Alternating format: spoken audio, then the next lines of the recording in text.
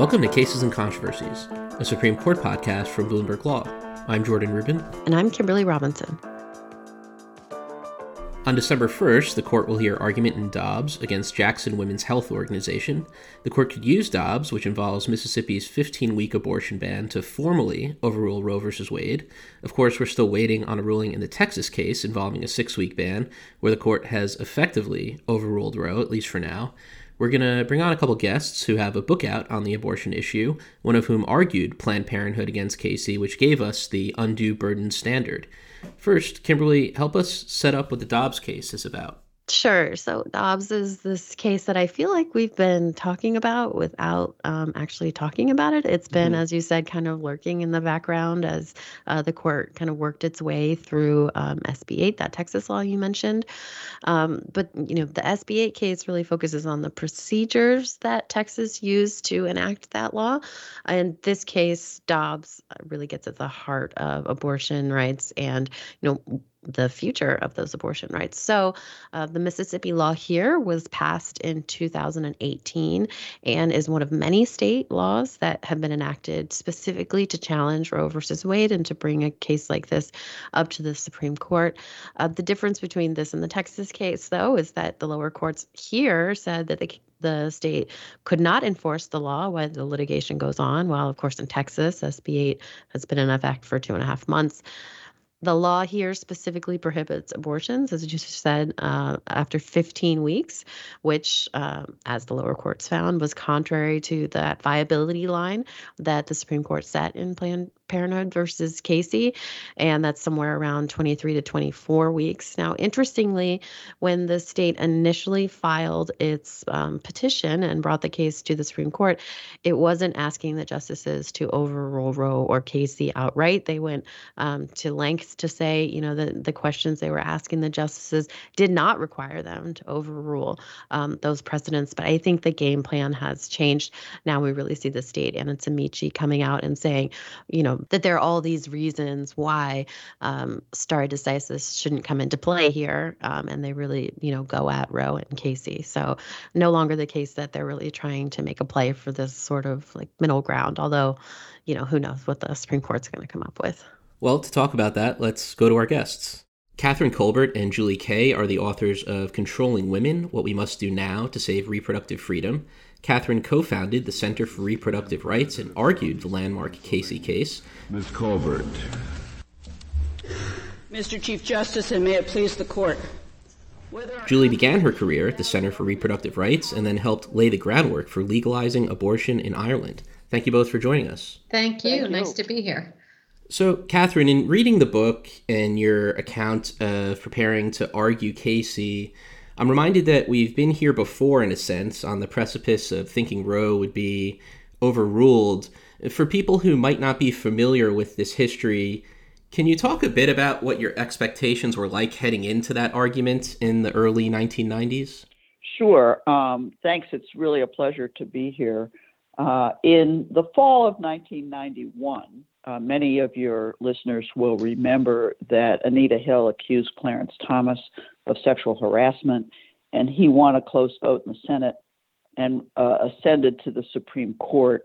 Within about 2 days of his ascension to the Court of Appeals for the Third Circuit issued its opinion in the Casey case, and it essentially found that Roe versus Wade was no longer the law, but the court suggested a new intermediate standard of review, and we'll talk a little bit more about what that means. But the basic news at that time, what we all believed when Casey went to the Supreme Court, was that there were 5 votes to overrule Roe. I learned almost everything I needed to know about arguing in the Supreme Court on Sesame Street. That is, you got to learn to count, and the only number that mattered is 5. And at the time, we fully and completely believed that there were 5 votes to overrule Roe. The surprising thing about Planned Parenthood versus Casey is that did not happen.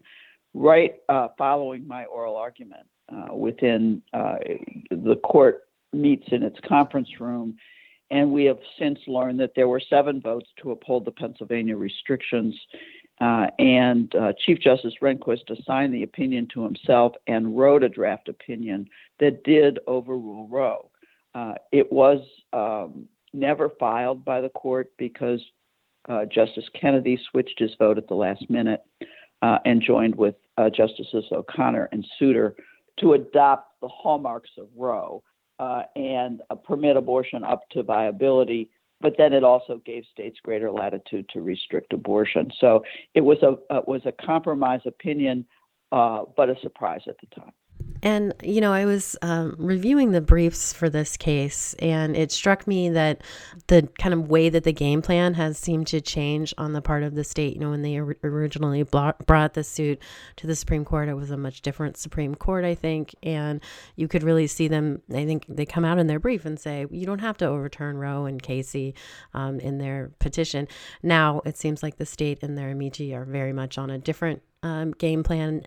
Is there a way for the court to come out with another kind of compromised ruling in this Dobbs case in the way that it did in Casey? No, for two reasons. One is there's no Justice Kennedy on this current court to change their mind. This court is much more ideological, much more conservative, and unwilling to bend. We've already seen them vote to allow the Texas law go into effect. I don't see any change in that. But let me remind you that in Casey, the Solicitor General, the U.S. Justice Department, did come in and specifically ask the court to overrule Roe. So we've been there before.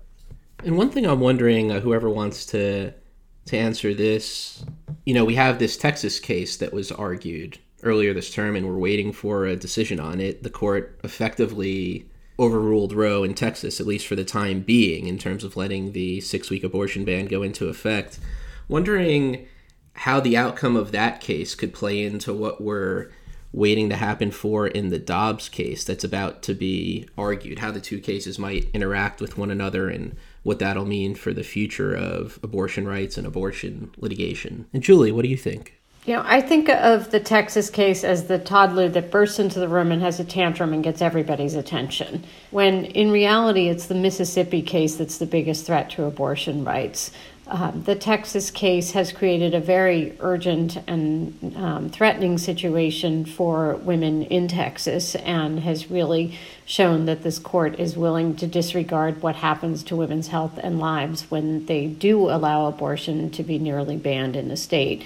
But that case has really been on procedural grounds so far, and I think it's ultimately the Mississippi ban that poses the biggest threat to existing law and protections for reproductive freedoms.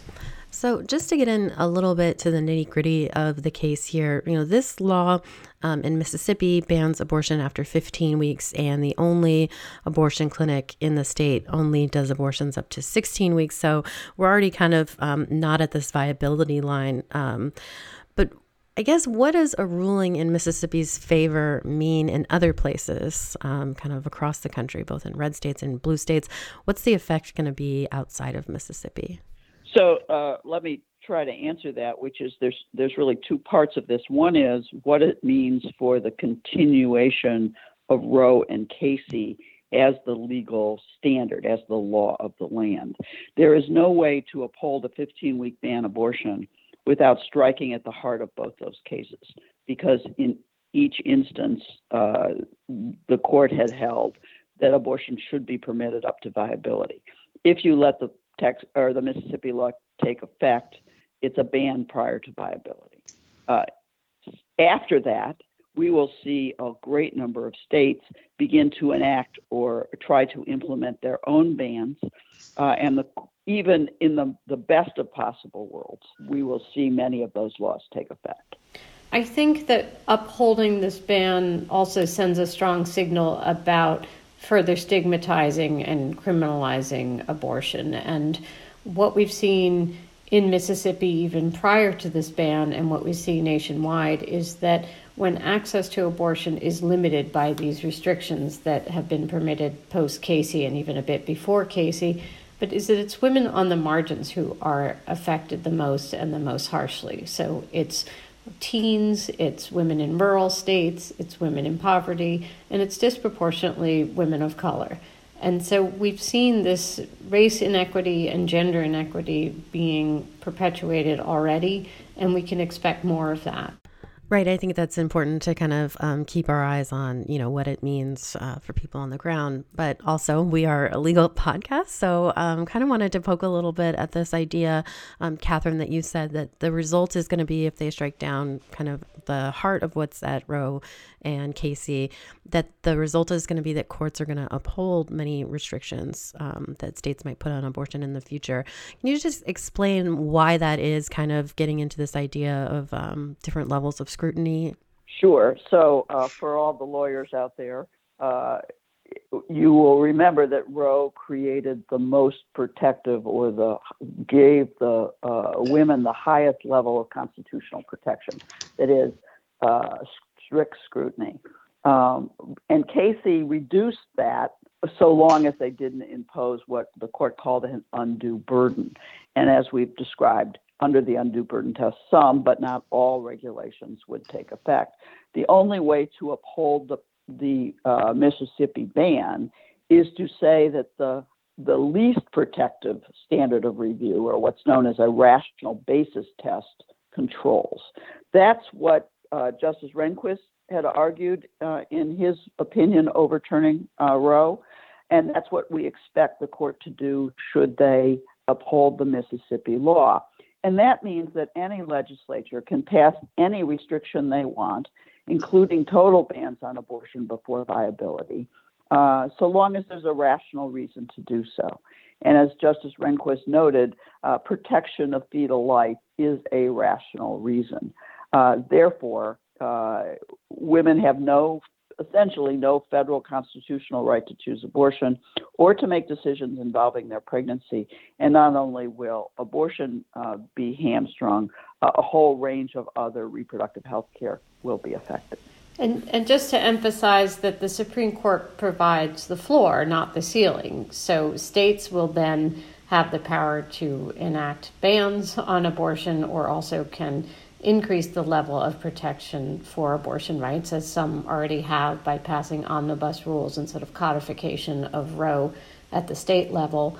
But we expect that at least half the states will immediately move to criminalize abortion, to ban abortion. And some of them already have these so-called trigger laws on the books that go into effect, the second the Supreme Court kind of erases the floor of Roe. Right. And let me just be clear here. We're talking, this is not evenly spread around the country, that it is likely that bans will be more prevalent in the South and in the mountain states. So there may be a landmass from Georgia all the way west to Texas, to West Texas, and north from North Dakota all the way south to Arizona, where abortion will be totally unavailable. And that means that women have to travel hundreds and hundreds of miles to obtain necessary health care.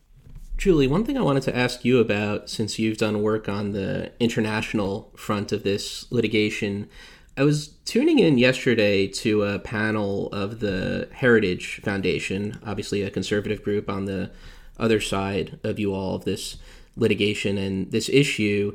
They mentioned how the United States is an outlier when it comes to abortion as far as its permissiveness, being more permissive than other countries throughout the world. I'm wondering just if you have anything to say about that in any context you can give to it, given your international experience. Well, first of all, I would say that that's not accurate, that the U.S. is absolutely not an outlier, particularly among sort of like-minded industrialized countries. In fact, we're an outlier in that we are just embarrassingly bad at providing any kind of paid leave, as we've seen play out more recently at the federal level. And furthermore, countries where they have abortion available for the first trimester, France, Ireland, other places, two things are happening there. First of all, abortion is paid for by the government health care plan, and they try to remove barriers to abortion services. They don't put these waiting periods in. They don't put in these unnecessary clinic regulations or hospital admitting privileges. They have better access to medication abortion. So the idea of, rather than putting up roadblocks that delay women and people seeking abortions to going later in pregnancy, they facilitate access early on when it's easier and medically safer. The second part of that would be that the global trend is towards liberalization. I've obviously worked on that a lot and saw that happening in Ireland, but we're seeing a lot more demands worldwide, especially from these so-called Catholic countries like Argentina, Poland, other places, Mexico most recently, where there is outcry and mass movements towards greater access to abortion. Because what happens in other countries, in other parts of the world, is when abortion is made illegal, it doesn't go away, it goes underground. So in some of the countries, in Western Europe in particular, where abortion is illegal or prohibited after the first trimester, women travel, and they travel to nearby countries, the same way we do in the U.S., that there's this abortion migration out of Texas now that's going to Oklahoma, that's going to New Mexico, and that's going underground.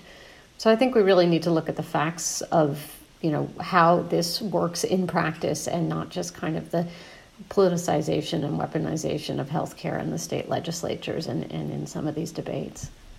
Well, thanks for that context. Appreciate it. Wondering maybe we can end off by bringing it back to the domestic frontier and ask, just as we're heading into the Dobbs argument, obviously, we all think that the state is going to win in some fashion. It might depend on what the exact wording of the opinion is going to be. I'm wondering, is there anything that either of you are going to be looking out for, I should say, listening into during the argument that might give you a sense of where the court is going to end up here?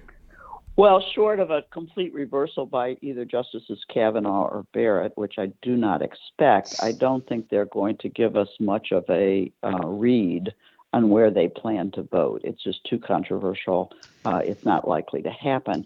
And I think the thing I'm going to be watching for the most in the opinion is the effect of the opinion. What's the legal standard? Because I fully expect that they will never say the magic words, "We reverse Roe and Casey."